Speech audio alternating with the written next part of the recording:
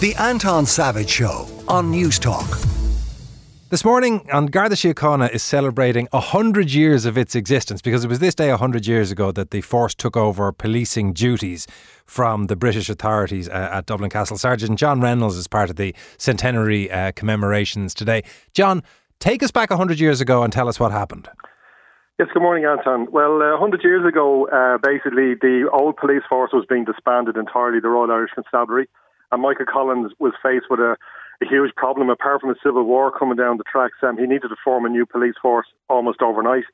So there was a meeting in the Gresham Hotel in February 22, and a committee was formed to found a new police force.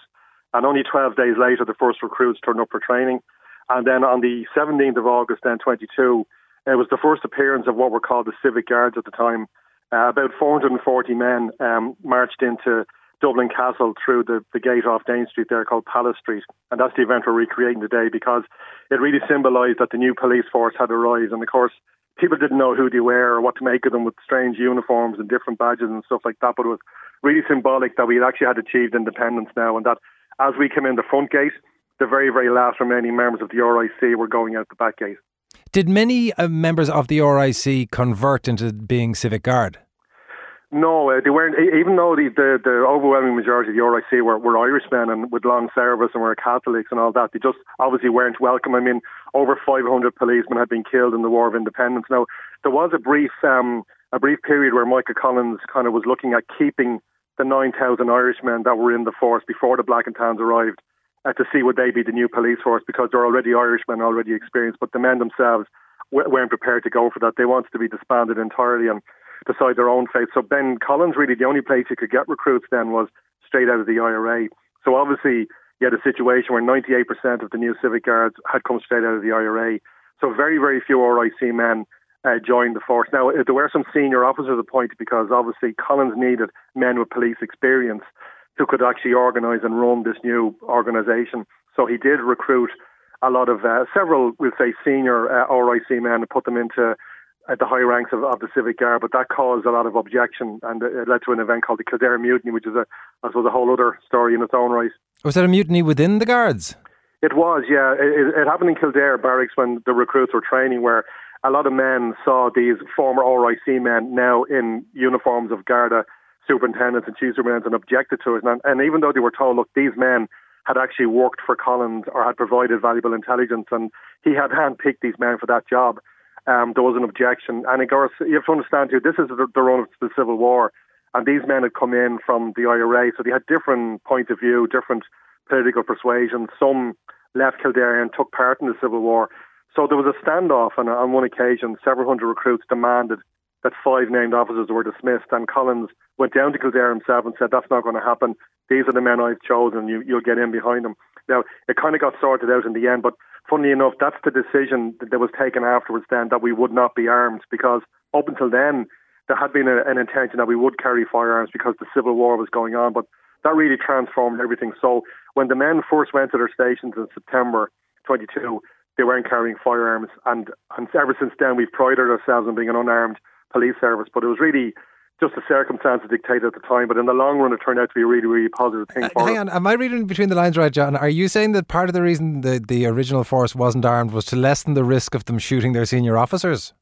Well, no, it was just, I suppose, that in the context of the Civil War, that, you know, could the Civic Guards going out to stations, like was there more danger in having them carrying firearms that either could be taken from them by raids, by what were called irregulars, anti-treaty people, or would this model of unarmed policing, would it be feasible in a civil war? So there was a commission of inquiry held, and they recommended, first of all, the commissioner was a serving TD, and they said that should never happen again, because the commissioner had to be separate from politics. And then they also recommended that the Civic Guard should not carry firearms to prevent any further potential problems happening. And but in fairness, Collins got involved personally.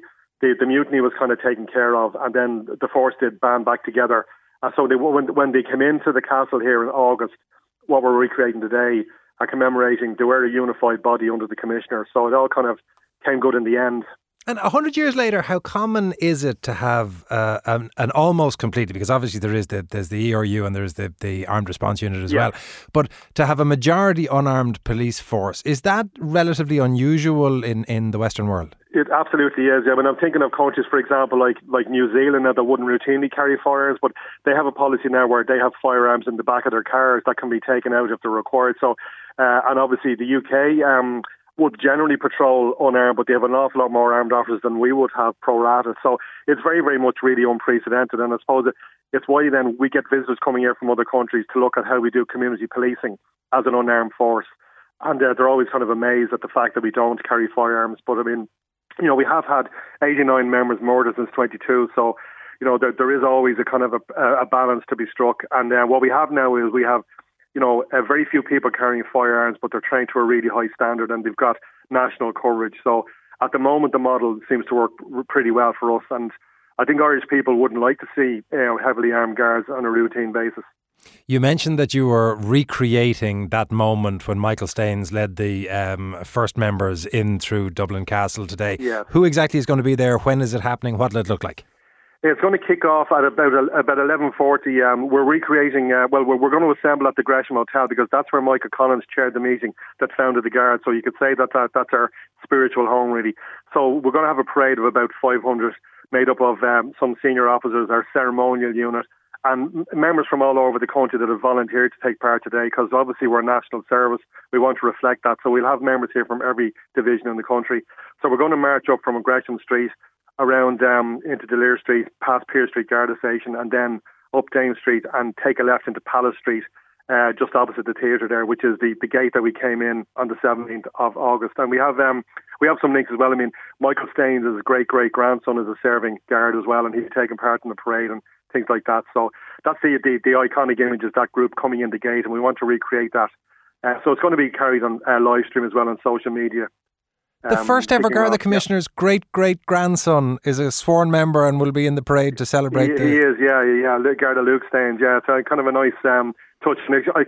A lot of people now, because we've had a lot of centenary events this year, they're digging into their family history, and we're finding all these connections with people who perhaps didn't know about it or forgotten about it. So it's actually, and we're having events all over the country as well for the rest of the year, kind of coinciding with when the Guards first arrived in the various towns and cities.